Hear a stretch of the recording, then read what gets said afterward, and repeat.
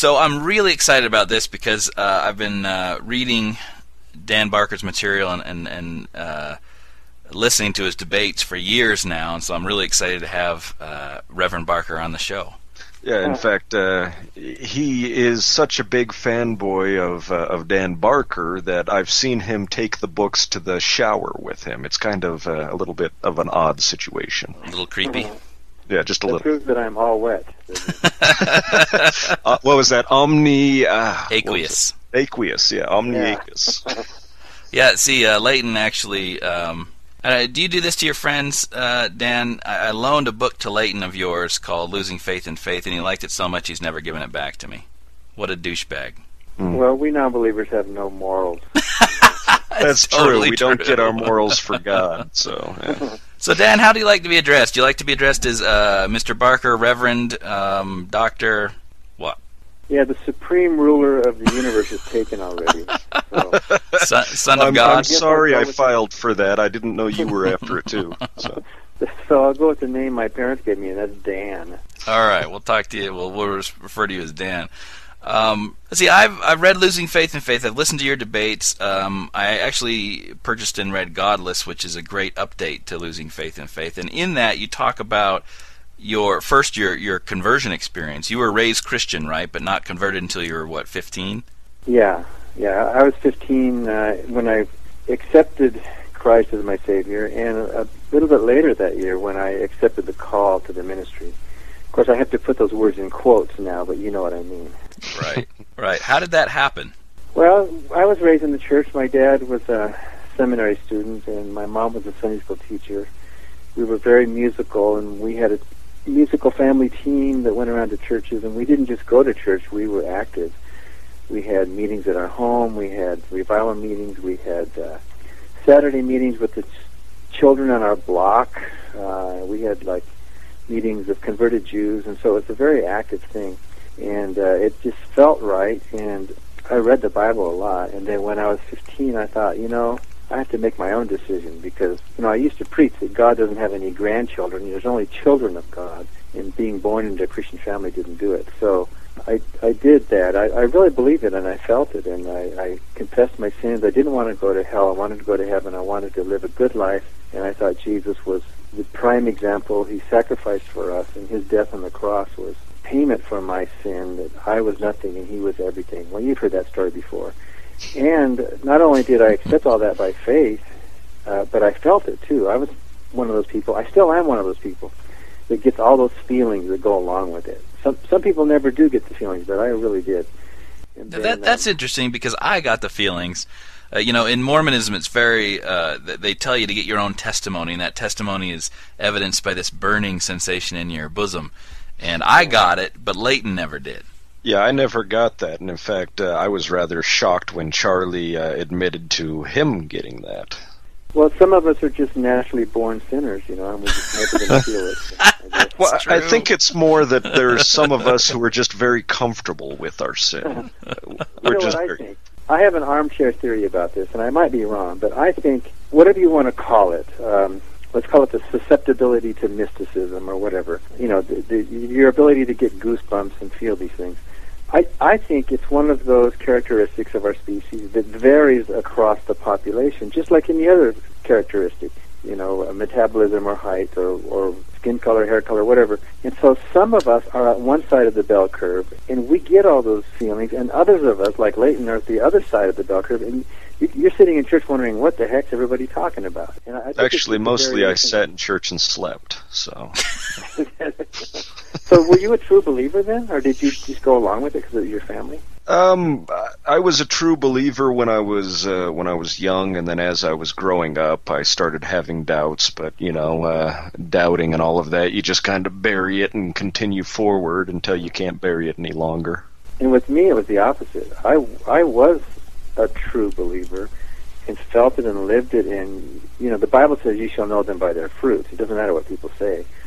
And for me, in my 30s, giving it all up, it was really painful. It was embarrassing because I was so deeply involved. I prayed. I felt this presence. I got goosebumps. I saw answers to prayer. I lived by faith. All of that stuff, and it was just so, for me, it was so life-affirming.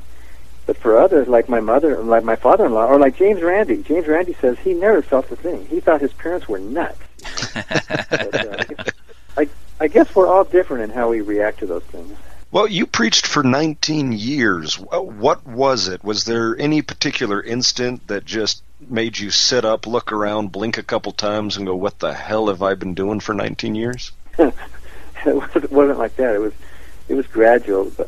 But the very first time I spoke publicly about my atheism was a few months after I left the ministry in 1984 on Oprah Winfrey's show in Chicago. And she asked me that question. What was it, Dan? What made you change your mind? As if there would be like a simple one-sentence answer, you know? Right. And I looked at her and I said, well, Oprah, it's because I never got to sleep in on Sunday mornings. So, and that's why I speak my mind. Now, if I'm not mistaken, you also said one of my favorite quotes from you, which is, if I had limited myself to Christian authors, I'd still be a Christian today. Yeah. That's it. That's the bigger story, really. It took 4 or 5 years from the very beginning. You know, you don't just jump, for me anyway, you don't just jump from fundamentalist true believer to atheist overnight. You can't do that. It was a very gradual 4 or 5 year process, most of which happened within Christianity. I migrated from a true born-again Bible-believing Christian and started modifying within the church to be so where after a couple of years I became more of a moderate, less evangelical, you know. So my sermons had less hellfire and more love. I had less afterlife and more how do you live this life, you know what I mean? You hear that from the pulpits a lot. But I just kept migrating within Christianity, and I discovered there's all these different flavors of Christians.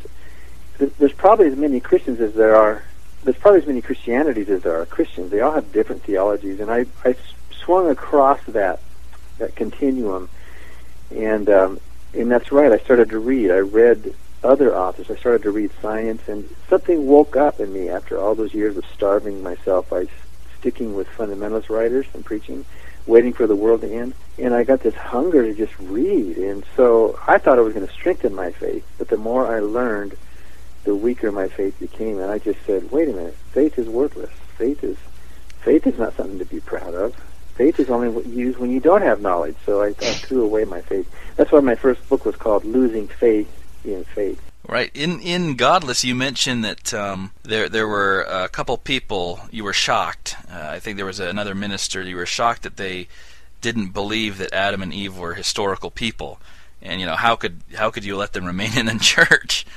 Yeah, I remember that. That was like an American Baptist preacher in California, and yeah, that was like it was like my first taste because I published some musicals, and I started getting invited to other kinds of Christian churches than the ones I was used to. I started tasting a broader cross-section of Christian theology, and I really was shocked to think there's people that call themselves Christians who don't think Adam and Eve were actually literal people.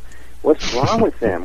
How can I fellowship with them? But I remember thinking, this probably sounds silly to you guys, but I remember thinking that, well, okay, let's put that aside. Let's not let that issue interfere with our fellowship as Christians. We can still be in the same body of Christ and have a different point of view. That was hard for me to do as a fundamentalist. It was a tough... By the way, I did a debate with Dinesh D'Souza last October at University of Wisconsin, and I asked him if Adam and Eve were real, and he said, no, they weren't. He's the president of King's College, Evangelical College, and I said, well, was there a talking snake? And he said, no, that was all metaphor. and here he is, an evangelical, and I said, well, there's people in this audience who think Adam and Eve were real. The Bible doesn't say it was a parable or a metaphor. And he says, well, those people, those Bible literalists are ignoramuses, he said. So I think he offended just about everybody in that whole audience, including us atheists, when he said, there is no such thing as an atheist. There's only wounded theists. Of course. I hate that ideology, but in this one instant, I think the atheist up there on the panel was looked with more delight than the actual Christian. I think that's a first in history. Did you see that debate, you mean? No, I would love to see it. Is that available online anywhere? I think it is online. It was October 14th, I think, last year.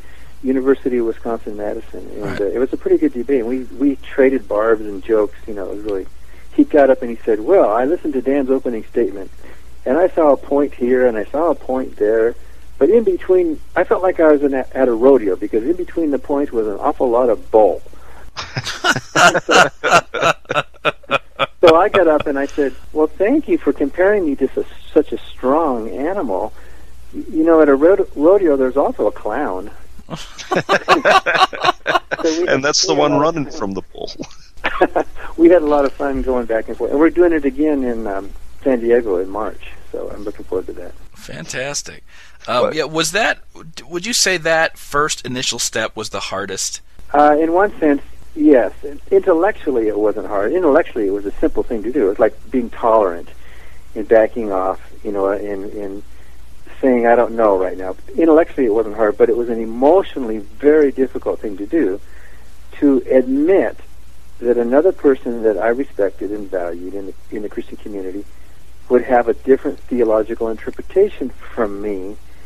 And intellectually I could handle that, but emotionally it was really hard. It felt like I was giving up something. It felt like I was losing some ground to think that I could allow someone to accuse the Bible of telling a lie, basically, because the Bible didn't say Adam and Eve weren't historical. So, a couple of years later I made these huge flying leaps that were much more important intellectually.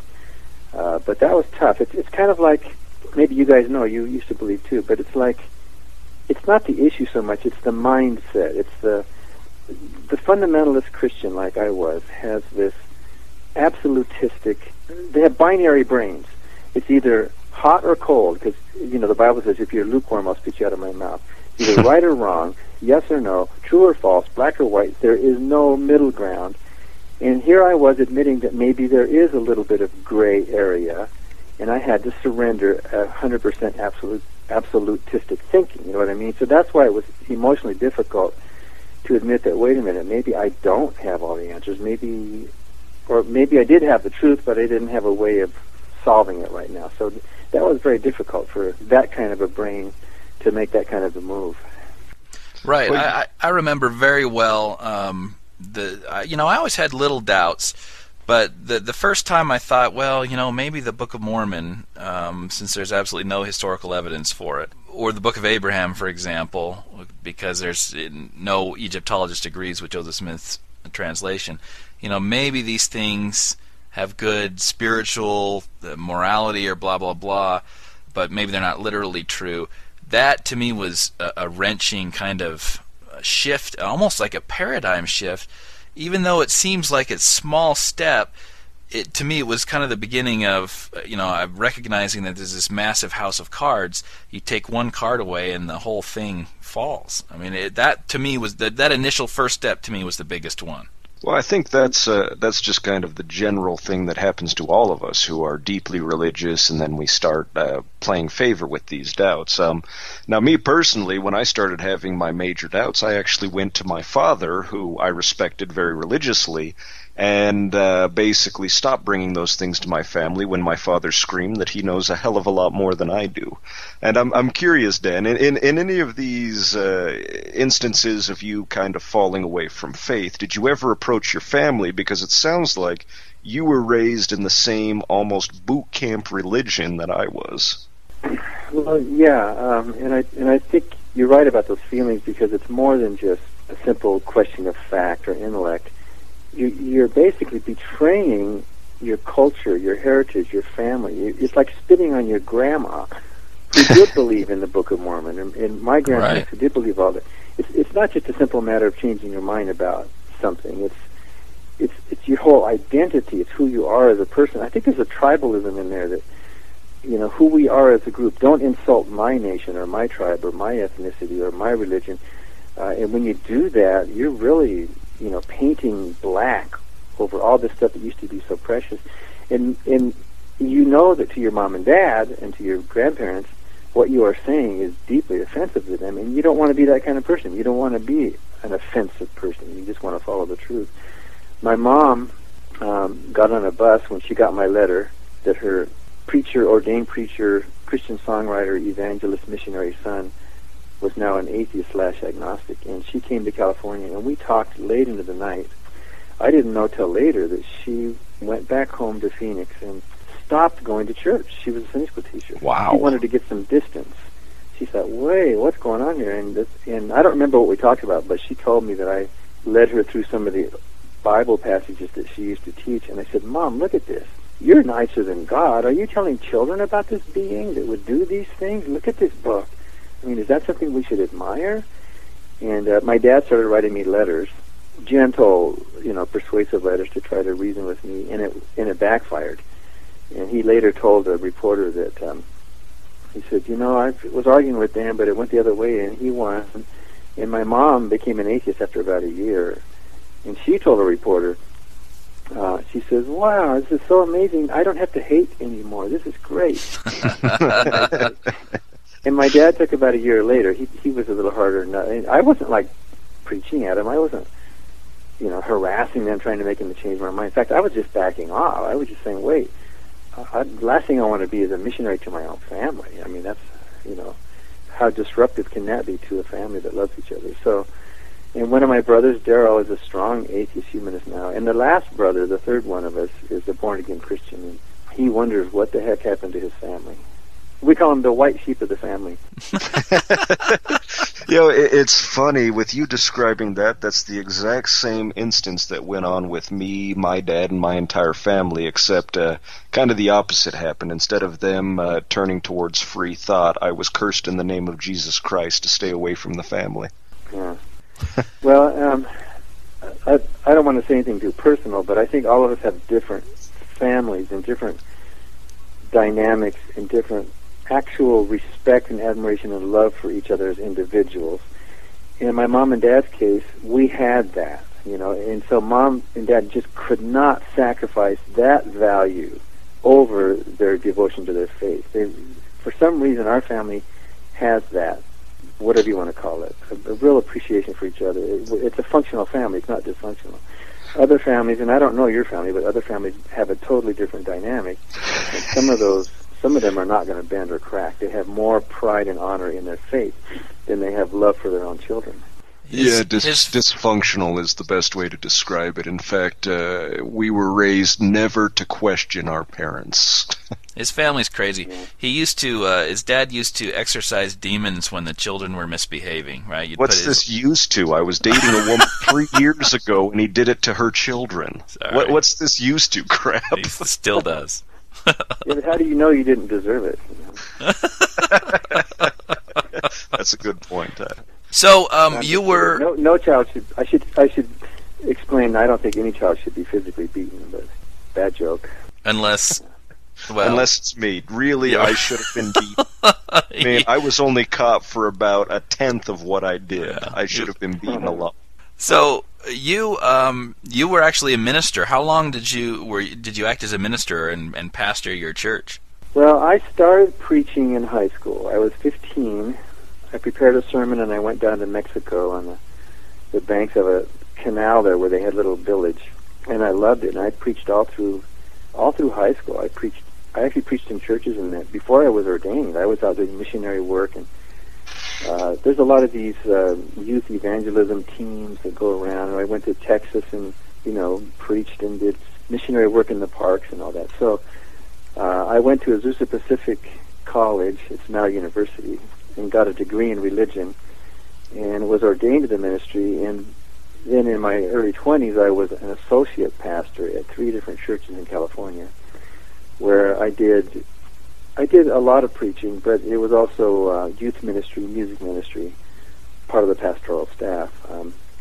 And then after that, I spent about 2 years in Mexico as a missionary. And then I spent about 8 years as a cross-country evangelist, using my ordination of the ministry and my experience and my musical talent. And I kept thinking Jesus was coming any minute, that it didn't matter. There would be no future, that we would, maybe one more night, like a thief in the night, Jesus would come. And if I could preach one more sermon and save one more soul.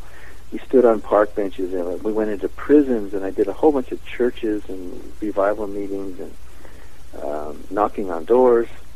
How many people would you say you were personally responsible for converting to Christianity? How many people did you save, do you think? Well, on the one hand, I would say 0, because it's only the Holy Spirit that does it. There's that humility we were looking for sure.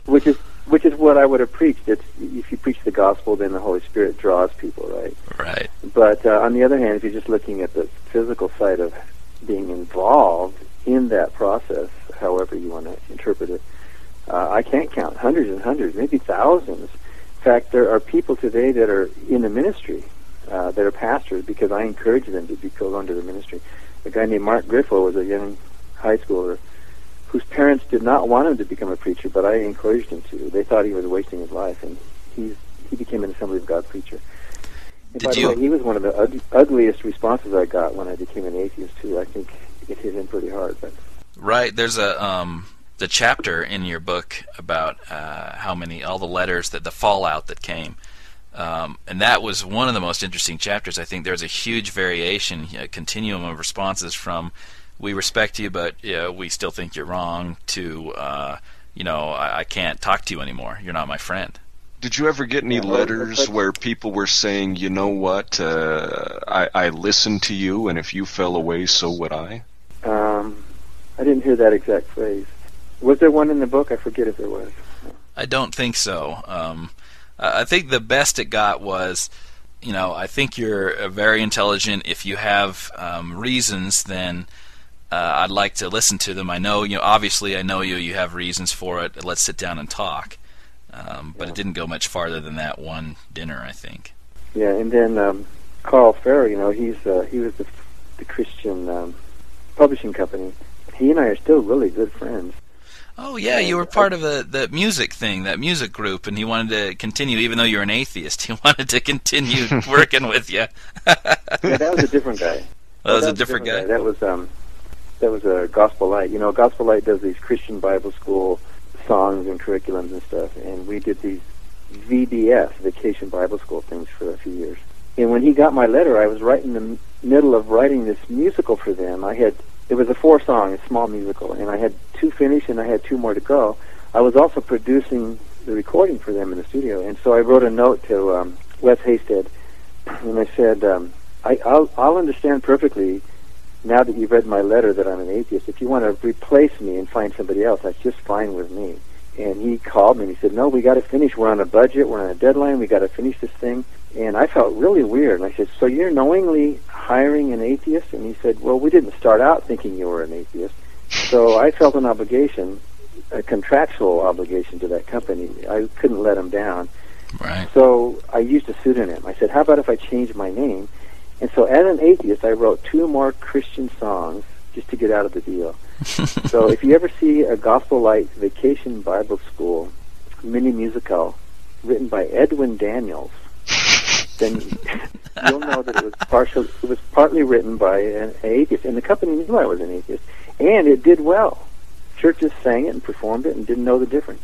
I bet they felt the spirit too. Do Christians ever get irked at the idea that you're still receiving royalties for Mary Had a Little Lamb and His Fleet is White as Snow? Yeah, they do. They think it's funny. They think I should give it back. And thinking, well, why should I give money back to a Christian company to do more Christian work? And I try to explain that, artistically, the craft of music, I'm proud of what I did, and I deserve the royalties from it, although I'm embarrassed at the lyrics. But other atheists have done that. Verdi was an atheist, and he wrote a requiem based on the Bible. So did Brahms. So did Berlioz. Ralph Vaughan Williams, the British composer, was an atheist, and he wrote hymns for the English hymnal. And he said, if you got to go to church, you may as well listen to good music. So, so I do get the royalties, but I put them to good use. In fact, last year I got a check from Manna Music. It's not much anymore, like it was in the 70s, but I got a check for $1,019, which is always a surprise because I forget about it. And I signed it over to the Women's Medical Fund, which is a charity here, an abortion charity that Ann Gaylor runs, who's my mother-in-law. And so $1,000 to go to help poor women pay for abortions. And Katie, the bookkeeper, when she got the check, she said, hey, Dad, should I send a thank you note to the Christian music publisher? Go ahead. Absolutely. That is delicious. love it. You know, most Christians support abortion rights. We can't say they're all anti-abortion. And, you know, even the Christians who are anti-abortion have abortions. So it's sure. But it's a soapbox issue for them, I think. It's unfortunately the most vocal ones are anti-abortion. Yeah. Well, I'm curious about your rethought book for children. Do you ever get a lot of flack for writing an atheistic type book aimed specifically at children? No. You know, those 3 kids books that I have, they sell okay, but they're not massive sellers. You know, we sell hundreds every year, but not thousands. The only problem I've ever had with that book was a library in California refused to carry it. And they didn't say why. One of our members in California gave it to them and said, here's a good book. You've got all these Christian books. Why don't you carry this? And they wouldn't carry it in the library, which seems odd that a library who should be opposed to censorship. Right. And they just said, well, we just didn't think it was a good enough book. Didn't meet our standards, apparently. Or whatever those standards were. Well, comparing God to Santa, that's just offensive even to me, and I don't believe in either. So... Well, I have friends. There's a guy here, Bill Leaders, and he's a writer, a newspaper writer. And he looked at the book and said, hey, this is great, but I don't think I can show it to my kids yet because we're atheists, but I don't know about the Santa thing. They still believe in Santa. He couldn't buy the book. So I said, you're still lying to your kids about something. He says, well, you know. It's a little white lie. Yeah. Well, I've always said that that's a great introduction to skepticism, right? Because you have all this evidence, they're presented with all this evidence, and they think that it's a supernatural explanation, and they find out later on that it's completely natural. I mean, that should be this gateway into skepticism and atheism. It's amazing that it doesn't work more often than not. Yeah, well, I'm completely with Charlie on this one. In fact, I volunteer to eat the Santa cookies every time Christmas Eve comes around. So. Well, let's get back to the fallout. Tell us about that letter that you sent, your purpose of it, and actually, let me back up one step to that last preaching thing that you did. You had a gig that you went down, I think, to Mexico, and then you had that little last preaching thing. You felt horrible because you were an atheist and you were saying stuff you didn't believe anymore, but I felt obligated. And tell us about that. Yeah, that was that's in the book too. That story. It was the summer of '83 when I knew I was an atheist. It was after about 4 or 5 years. I was about 35, 34, and but I still had a calendar. And by that time, I was easing out of the ministry anyway. And I was working as a computer programmer, but I was still preaching on the weekends, so I was still active in the ministry. And I had these dates that I was invited to preach, and so I went up to Northern California. One of these churches, I think it was the Assembly of God in San Jose. It was one of those Bay Area cities. They flew me up. And then another church over in Auburn, California, was going to fly me back down again. This was after that experience in Mexico where I was looking out at the stars. You know, I tell that story in the book too, a very non-religious moment. But so I got up to this church in Auburn, and they told me that there was going to be an atheist in the audience. Everybody was all happy because Harry was going to be there. I thought, oh my goodness. And so I did this concert really feeling horrible. I almost stopped in the middle of it. I would sit at the piano bench and I would do like music / sermonettes. You know, it was that kind of a thing. It wasn't like a full sermon. The Mormon version of this is Michael McLean. Have you ever heard Michael McLean? Is that kind of a thing where you're, you know... I hope you were better than he is, because that's just painful. Well, I was pained that night because I almost stopped and said, this is crap, you know, and using horrible songs that I had written, you know. But the people were all smiling and saying, praise God, and I couldn't, you know, what could I do? Just walk out into the night? And besides, they hadn't given me my plane ticket home yet, you know. I was like, crap. So you were held hostage, is what it is. Well, it was this horrible thing. I felt like, you know the story of Pagliacci? He has to go out and act like a clown and make people laugh, even though his heart was just broken, you know. Right. I felt that way. I said, I can do this. This is showmanship. I should not be here. This is horrible. And there's this guy named Harry out in the audience who was an atheist, and I felt so embarrassed. This whole church was treating this guy like he was... It said, Harry's a wonderful guy. He's a respected businessman in town. He'll give you the shirt off his back. He's generous. He's fun, but he's not saved. And his new young wife became born again, and so she asked him to come to the meeting. she said, it's going to be music. It's going to be like Christmas music. So, and he said, all right, I'll go with you, because he loved his wife and wanted to go along. And so afterwards, I met Harry, but I couldn't even look him in the eyes. We went over to the pastor's house for like a little after meeting, and I'm sitting by the Christmas tree, and the pastor got up and said something like, isn't it great that we can all celebrate the birth of Jesus, our Lord and Savior? And from across the room, I heard this voice saying, not all of us. And I thought, wow, this guy Harry, he's fearless. He knows that everybody knows he's an atheist, and he seems secure. And those few words, to me, were much more meaningful and real than all these sermons and hymns and, you know what I mean, all that phoniness that goes with religion. He was a real human being who was unafraid, and I thought, you know, I have to be like that. And so they flew me back home, and I never preached again. I broke everything off, and then a couple weeks later, I sent out that letter, one-page letter to everyone I could think of, and mailed it out. It was like early January of '84. And that was to everybody, like people in your congregation, fellow ministers, everybody. Yeah, and missionaries and Christian publishers and relatives. It was about, I don't know, maybe 50 copies. I photocopied them, put them in the mailbox, and that seems to me really good. How many of those 50? Wait. How many of those 50 actually tried to save you once you you announced that you were atheist? Oh, maybe a dozen or so. Most of them didn't say anything. Huh. I would have expected a greater response. Well, there's different levels of people and interest, and I heard later on that people got the letter and didn't know what to do with it, you know, so it wasn't like they felt an obligation.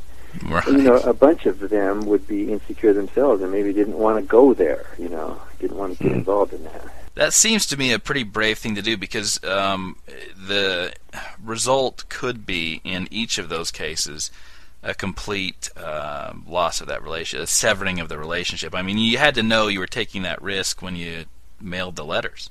Yeah, but when you think about it, and I was probably thinking this way, although I didn't articulate it at the time, that a true friendship is unconditional. It's not contingent on these external, you know, do you belong to the same club, the same country, the same religion, the same whatever. And what happens if that external link disappears? Are you still friends, you know? Or what if you leave the team? Are you still friends with your teammates? That kind of thing. So a true friendship doesn't care. And if I lost some friends from that, which I did, then were they really true friends in the first place? Did I really lose anything at all? A true friendship is a horizontal, equal, peer respect for each other as human beings that's not contingent on some external factor.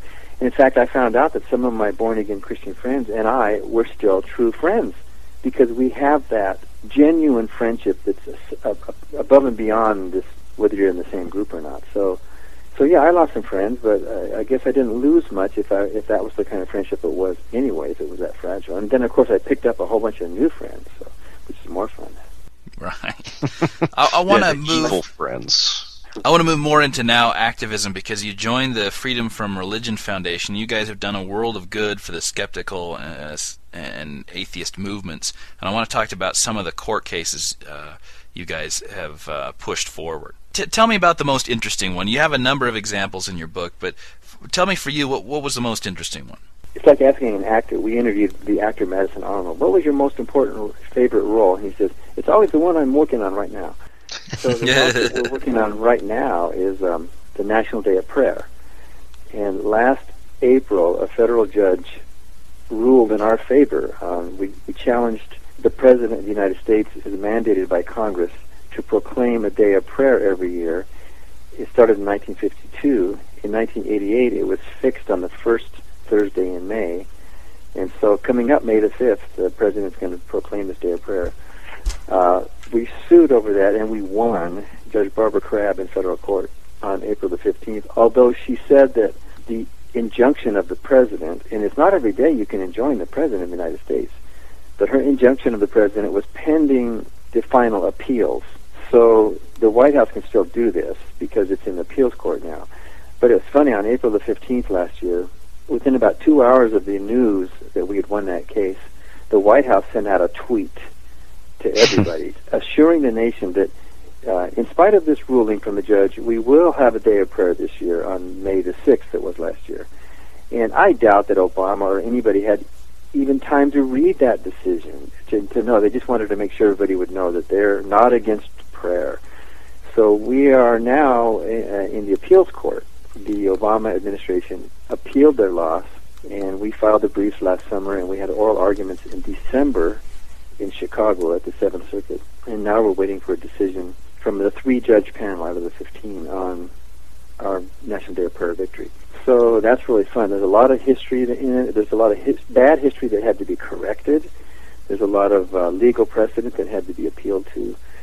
We had 7 other organizations file with us friend of the court briefs, including the ACLU and Americans United, American Humanists, the Jewish Joint Commission on Religious Liberty, the the Baptist Joint Commission on Religious Liberty, and other groups as well, CFI.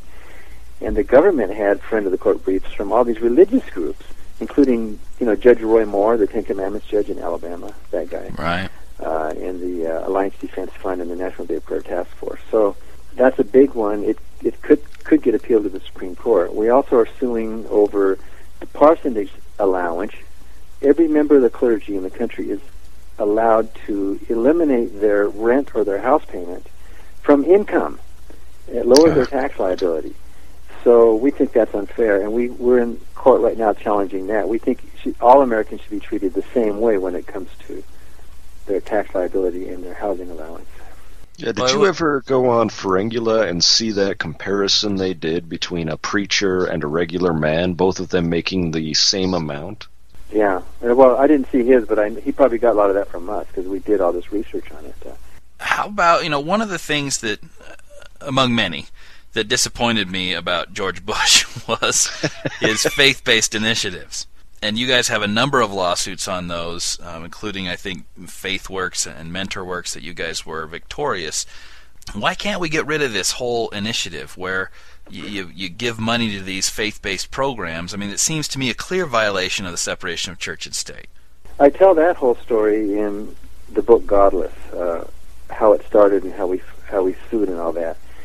And we were winning and winning and winning, but it was like running around the country putting out these little fires, Right. So we tried to challenge George Bush himself, but the court said we did not have standing to sue. We appealed that, and the appeals court in Chicago agreed with us and overturned it and said we do have standing. How do you sue the president? The thing is, we were filing under taxpayer standing because this was taxpayer money that Congress had given to the president, but the fact that it was a general appropriation and that Congress had not specifically designated the money for the faith-based initiative, the fact that George Bush was just simply voluntarily, at his discretion, taking some of his pile of money and using it for that, it broke the nexus between the taxpayer and the appropriation. And the Supreme Court overruled the appeals decision, saying that we do not have the standing to get into court to even challenge it. In fact, one of the justices said what Bush was doing might in fact be wrong, but we just can't get at it that way. So we lost that case, not on the merits. We didn't lose the actual case. We lost the ability to even take the case. And since that time, it's called the Hine decision, because Hine was the faith-based czar at the time, Jay Hine. Hine versus Freedom from Religion Foundation in 2007. Since then, it's been harder to get into court, because now all these governments are looking at, we can keep them out on standing. They used to do that before, but now it's even tougher. The bar has been raised, and when we go into court now, we have to be real sure that we have more standing than simply taxpayer standing, or if there is a clear nexus between the legislature and the appropriation, then we can still claim taxpayer standing. So it's a tough issue, but fortunately, Obama, he modified it a little bit. He hasn't changed it much, but he's sort of backed off. Even on the National Day of Prayer, he's not inviting the religious right in like Bush used to do, and they're mad at him for that. But he still wants to proclaim the Day of Prayer, and he still wants to maintain this sort of governmental, whatever you call it, accommodation for religion. Right. It's probably a little early in the game to fault him too much for that, but it is disappointing. He had Rick Warren at his inauguration. You still got to pay lip service in order to get elected. But my God, if people who pay the money into the taxes that go into a pool that's then appropriated to fund these faith-based initiatives don't have standing, who does? Yeah. How can you get at that? It would have to be somebody with a direct injury, some organization that applied for the money and was turned down on religious grounds. It's like you can't complain about religion in the public school. It's just because you're mad at it. You need a plaintiff. You need a student in the school or parents with students in the school who have direct exposure and injury to this action that's happening.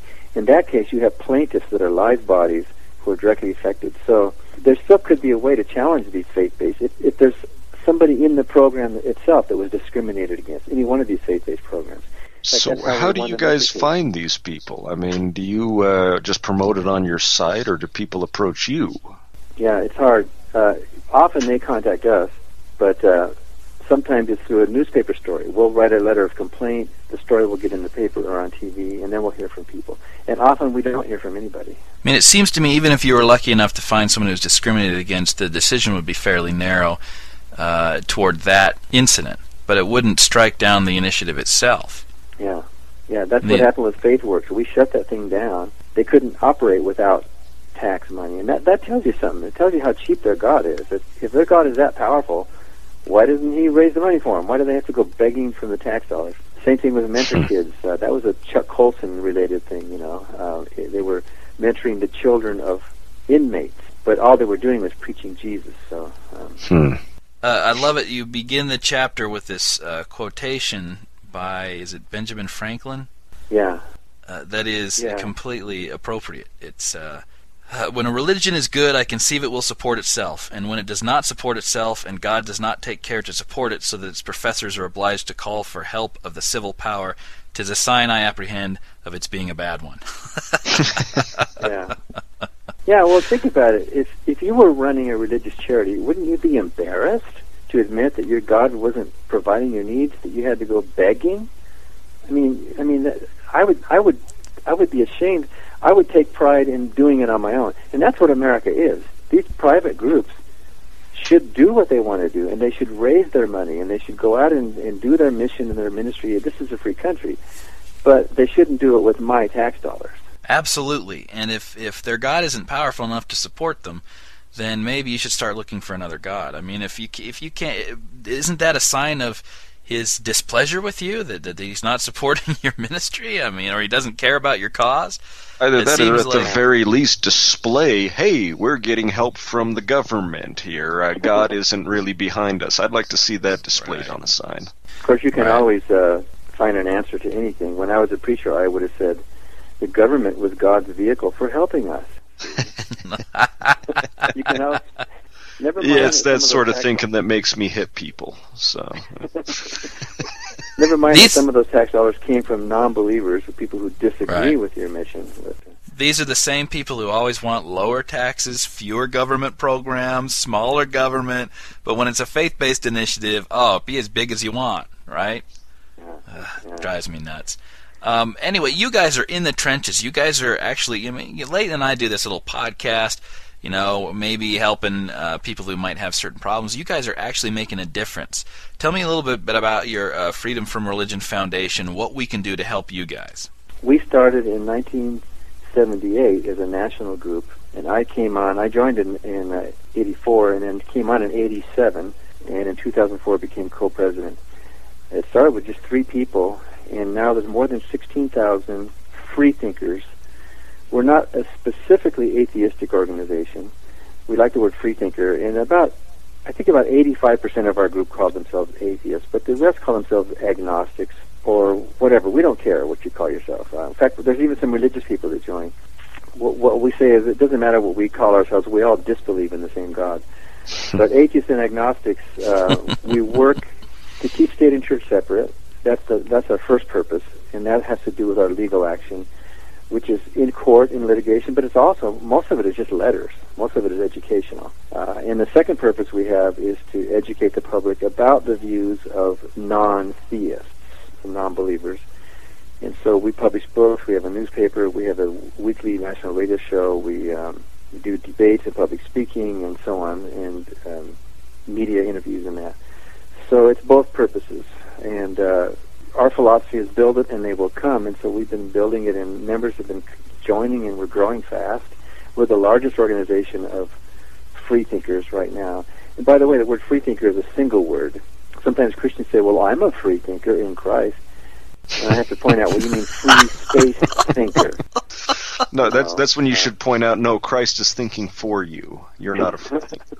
Well, even the Bible says, Paul says, bring every thought into captivity unto the obedience of Christ. So I don't know how captivity squares with freedom, but in any event, lean not on your own understanding, it says in Proverbs. It's a master-slave relationship.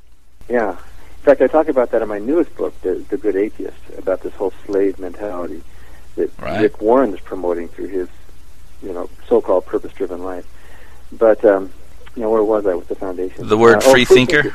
Yeah. Yeah, as a single word, and free thought as a single word, historically and in the dictionary, that has been reserved for the non-believers, or sometimes the religious skeptics, like the pre-Darwinian deists, like Jefferson was. So I would caution a Christian to be careful when they say they're a free thinker, because that word means something different than what they think it means. As long as they're careful to take a breath and say, I'm a free thinker, they can do it that way.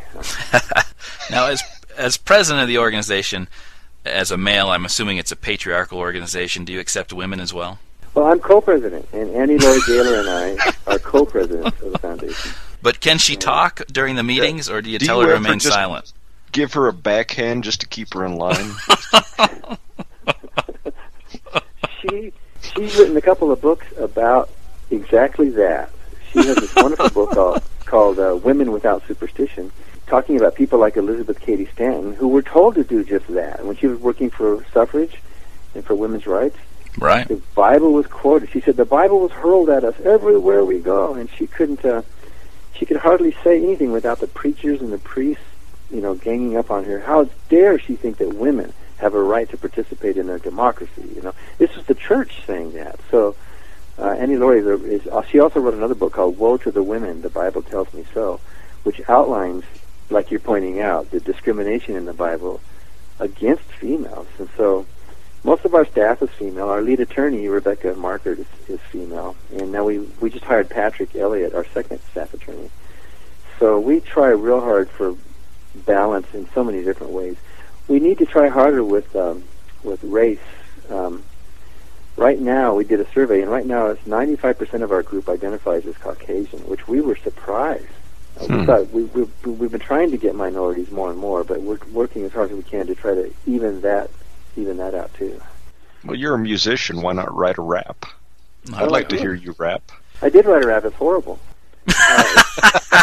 Well, that explains it. You just have to get more hip-hop with your bad self. Well, the thing is, I can't really do rap, but I wrote this quasi-hip-hop rap, which was very neurotic. It was Satan.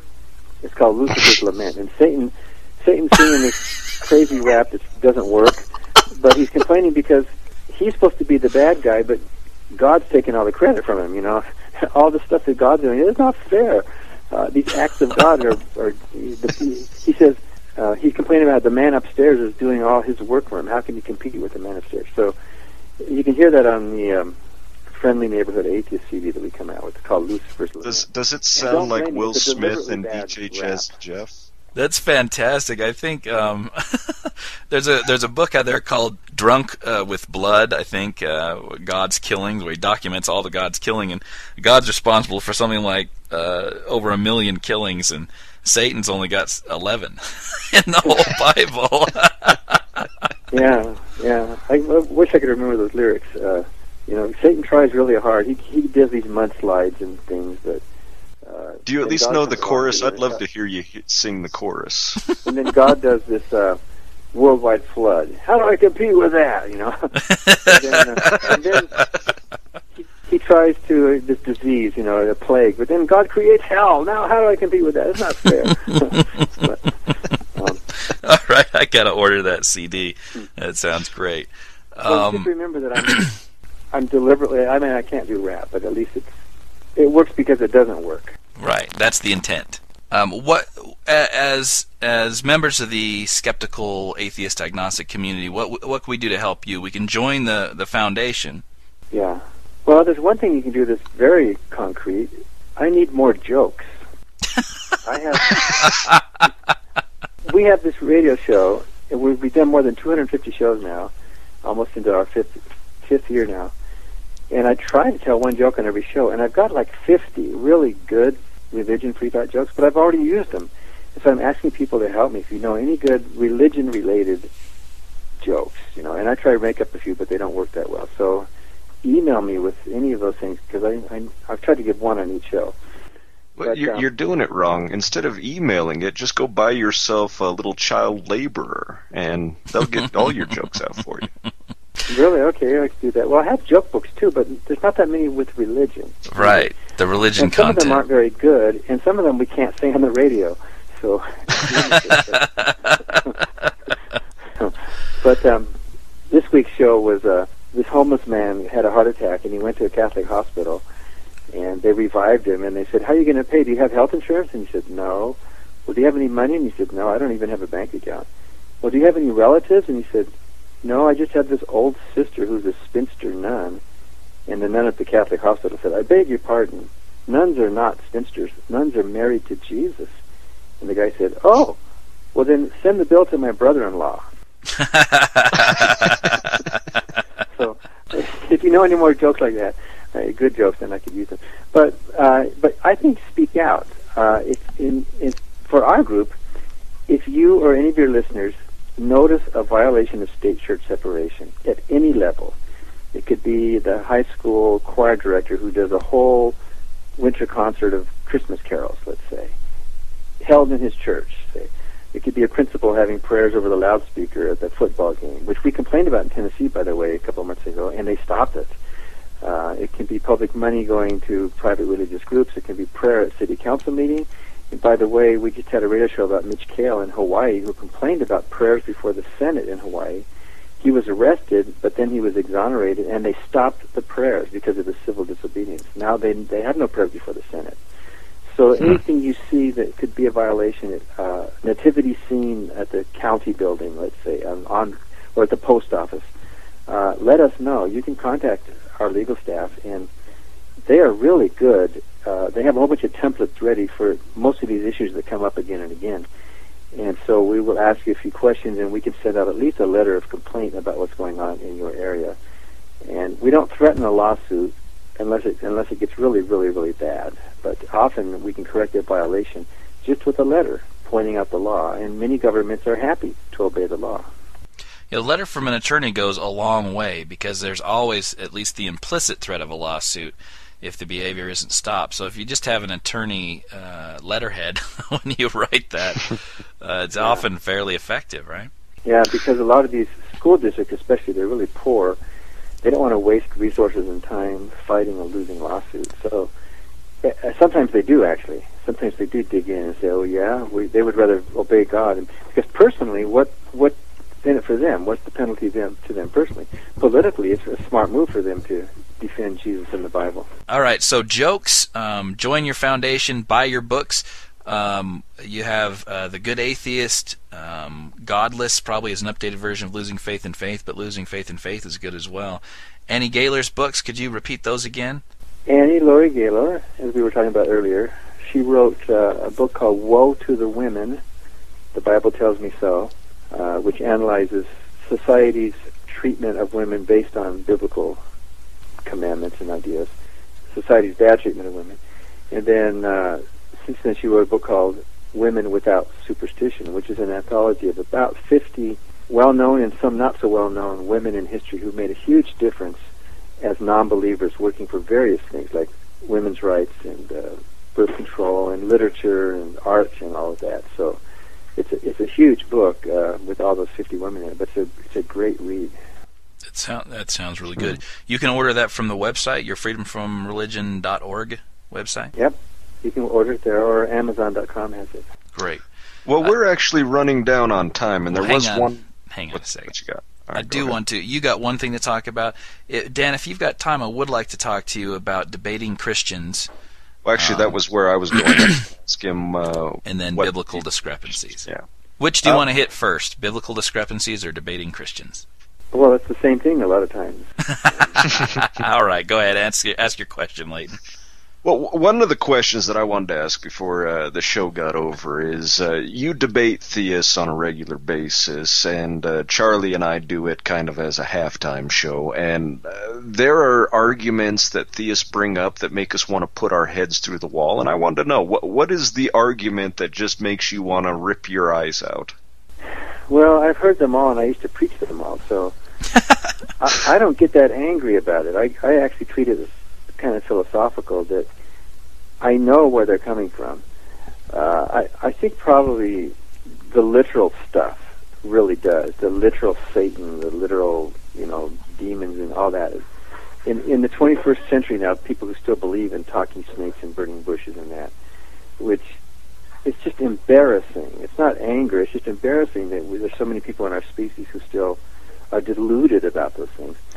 But the biggie, I think, is morality, that without a God you can't be moral. Without God you can't have meaning or purpose. And that's easy to put the lie to by just looking empirically. Look at the lives of non-believers. And that's the second half of my newest book, The Good Atheist, which has more than 300 profiles of atheists and agnostics who lived lives of immense purpose in many, many different fields, from acting to art to politics to philosophy to screenwriters, and so just to empirically clear the record and say, look, you're saying one thing, but it turns out that that's just not true. Meaning and purpose and joy and happiness in life is shared by all human beings, whether you're a believer or not. Yeah, it's interesting. They're starting to move away from that tack because objectively and empirically, you can put that away fairly quickly. 75% of the country is Christian. 75% of the jail population is Christian, right? More than that. I think probably more than that, yeah. 10 to 15% is atheist or agnostic, and far less than 1% of the jail population is atheist or agnostic. So if anything, on that criteria, it's a benefit to be a non-believer. You're more moral. Yeah, and that's actually true. We have to be careful with those statistics because right. They might represent more of a socioeconomic. Exactly. The atheist agnostic, as your education goes up and your income goes up, you have a lot more to lose, for example. So you wouldn't want to be stealing a necklace or something unless you're Lindsay Lohan, and it doesn't matter. Well, and then also people that live in dire economic straits tend to believe more because they want to win that cosmic lottery. So there's sure. But in any event, whatever the reasons are, it does put the lie to the claim that being a non-believer makes you a worse person, because then there should be the prison should be full of atheists and agnostics. Right. Yeah. And so they moved to the tack that, well, you guys are just borrowing from Christianity, your ethics. And then you go straight to the Bible and you show them that, well, here are the ethics in the Bible. What are your favorite examples? I know you love the one where that we should delight, I think is it in Psalms or Hosea, where you should delight in smashing little babies against the rocks? Yeah, Psalm 137:9. Yeah, and it's, it doesn't just say that regrettably during wartime there might have to be some ethically gray areas, that we have, it doesn't just say that. It says, happy shall he be who takes and dashes the little ones against the stones. So it's not this that you have to do it. You have to be happy to do it. Some verses translated as blessed. So yeah, that's one of them. And then, of course, stoning somebody to death for picking up sticks on the Sabbath, and right. For doing something that is not wrong. It's not immoral. It's not wrong. He was probably, I'm guessing, wanting to build a fire to cook food for his family or heat the family. So, and yet he had to be put to death for doing that because God's Sabbath had to be honored, and his holiness was more important than him feeding a family. I mean, that's horrible ethics. And what astounds... I think it's the other way around. I think Christians are borrowing from humanism. When you judge a religion to be good, you're judging it by some non-religious standard. When you judge that this religion is better than that or worse than that or this Christian is better than that, you're using a human standard of right and wrong, not a biblical or religious standard. And so I think most Christians are good people, but not because of their religion. It's in spite of their religion. We can judge them to be good people because of the way they are altruistic and they have empathy and kindness and reason and compassion to other human beings, which are human values. Those are not religious values. They happen in all cultures and all religions and all over the planet. So we are happy to share the morality with Christians. And let's say people should be judged by their actions. Who cares what they say? And if they need their faith to be a good person, we'd rather have them be a good person than not. So if that's the only way they can be good is to pretend that it comes from their religion, well, we're no threat to them. We're not barging into their churches or anything. Let them believe it. I mean, that's kind of at the core of it, isn't it? The Christians believe, and it's part and parcel of their religion, that humans are innately evil. At our core, we're under the curse of original sin or whatever, and we are innately evil. And so always they think, wow, if you didn't have God telling you what to do, you'd run around raping and killing and molesting people, stealing and harming Wait. people. Who said that was wrong? So it amazes me, and you kind of have to turn it around. So if you lost your religion today, really, would you go out there and start murdering and raping? Is that the only thing that's keeping you from doing it? Yeah, it's a real insult, isn't it? It's a real put-down. It's a pessimistic view of human nature. And most of those people know that they would not. In fact, we now know that human nature, along with other primates and other mammals, is basically original good. It's not original sin. We do have violent tendencies when things get bad, but we submerge them. We don't rely on them. Most of our lives are lived as just basic, good, altruistic human beings. We all know that. If you're mentally healthy, if you're not a sociopath or a psychopath, and sometimes the Christians say, "Oh yeah, well just look at the headlines. Look at the headlines and tell me about it." Well, look at the headlines. The headlines are printed because they are unusual, not usual. You don't put our normal daily life in the headlines. We all live our lives outside of the headlines. The first thing you say when you see a horrible headline is, what an inhuman thing to do. We assume that the natural human tendency is not to do those things, so that's why they're headlines, because they're so non-human. They're so non-representative of our species. So look at the headlines and then admit then that is an aberration from our normal human tendencies to be good to each other. One thing that always entertains me is the idea that the theists have that because everything is so corrupt, the world must be on its last leg and it is about to end. And you do just an iota of research and you find out that there have been claims since 2800 BCE about the world ending because it is so corrupt. It's just something that always entertains me. Yeah, and the new young generation is just totally lacking any morals or guidance. Right. And I think Socrates used to say that. Yeah. They've all been saying the world's ending. Even in the New Testament, Jesus told his disciples, the world's going to end before some of you die. And Paul thought that. They were living in the end times. Look at the Millerites and the Jehovah's Witnesses. And I think every generation of Christians has fancied or has had a group of fancies that we are in the actual end times right now. And maybe one of these days somebody's going to be right. But are you kidding me? My father terrified me with these stories as a kid. I remember walking outside, going out to milk the cows. I look up and the sun is that orangish red color, and I nearly shit my pants thinking, oh God, it's Christ, he's back. What has astounded me, I've listened to your debates, a lot of them, and I've twice, my jaw dropped. Once you were talking to a guy about morality, and you turned to him and asked him, if God told you, instructed you, and commanded you to kill me, would you do it? And he said, first, God would never do that. And then you pointed out that, well, he has in many instances in the Old Testament. And finally, you cornered him, and he had to admit that, yes, if he knew it was God and God instructed him to kill you, that he'd do it. And well, he said, I would have to consider it, is what he said. Oh, is yeah, well, God's going to consider throwing you into hell, too. So. And who that was. The second one was when you brought up that thing, happy you shall be, to dash the small children, and the guy said, well, that is immoral. Yeah. That's a good thing to do. Couldn't believe it. You got to give him points for consistency. I thought he was going to try to interpret that verse to make it not so bad, but he said, look, we human beings can't know what is moral because we have a small perspective and God has the big picture. So if God says to be happy to dash babies, then that's the moral thing to do. That's the real thing to do. And I was shocked, and there were gasps from the audience. And so then I turned to the New Testament, and I said, well, then Jesus said that you should beat some slaves harder than other slaves. Is it a good thing own slaves and beat slaves? And he said, yes, it is. Oh. Oh, Jesus. And he's a pretty big name Calvinist, Doug Wilson. He's out of Idaho, and he's got some books out. So these guys are tough to talk with because at least they know what they believe, they stick with it, and they say it no matter how stupid it makes them look. They're proud of what they believe.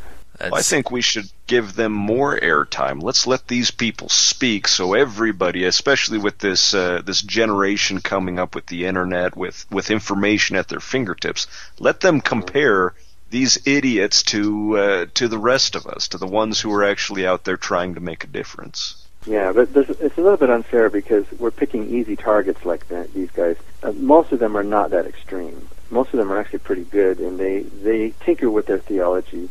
They tinker with their theodicies as well, and they want to do what's right. They're just deluded, but they're not all as crazy as a Doug Wilson is. Yeah, most of them are moderate, and they will interpret these verses. Or some of them will say, well, that was how it was back then, right? This is in a time of war, and this is how it was back then, and this was just people saying it. God wasn't saying this, right? And so they get this sort of parable. They pick and choose the stuff that they like. Usually they say, oh, you're taking it out of context. Yeah, right. You hear that all the time. I usually hear from my family that I just don't understand. But then what's so great about you is that you know the context. You preached it for 20 years, and you take them through and you show them how wrong they are. Yeah, and even then they don't admit it. But Dinesh D'Souza's like that. He quoted the Bible about there's neither slave nor free, Greek nor Jew, male nor female, saying, see, the Bible anticipated equality. But if you look at the verses before and after that, that's not at all what that verse is saying. Right. It only applied to baptized Christians, first of all. And then after that verse, if you look at the context, which they're always asking us to do, look at the context. After that verse, it goes on to say, by the way, Arabs are excluded from this. Arabs are not equal. The son of the bondwoman, which today would be all Muslims, basically, who trace their ancestry or their religion back through Ishmael, to Abraham. Yeah. So looking at the context weakens their argument. Which, if you're not really utterly familiar with the Bible, they can get away with this stuff. That's why I think you're probably the most effective debater that we have in our ranks. Dawkins tends to shy away from debates. Hitchens is very, very good, but he doesn't have the ground level knowledge of the Bible that you do. Well, Hitchens is good depending on his blood alcohol level. So. The more drunk he gets, the more powerful. Yeah. Well, we all have our different points and strengths. So. Well, I really appreciate what you do. Keep writing books. Keep debating these Christians. Keep doing what you do with the Freedom from Religion Foundation, and whatever we can do to support you, we're there for you. Yeah, we'll consider getting off our lazy asses to help. We promise. I'm expecting one good joke from each of you. All right. You got it. One good joke that you can play on the radio. You should really specify that. Excellent. All right. Fantastic. Thank you so much for being on the show. It was a pleasure having you, and we'll give you the last word. Anything you'd like to say in passing? Yeah, nothing fails like prayer. I love it. Love it. Still waiting for God to make me a werewolf. Okay, Excellent. Well, Dan, so this was a lot of fun. We'll let you enjoy the rest of your Sabbath. It was a pleasure violating it with you today. Yeah, please go eat Christ again. We do recommend Christ. He's good this time of year. All right, Dan. Thanks again. All right, thanks. Bye. All right, bye. Bye.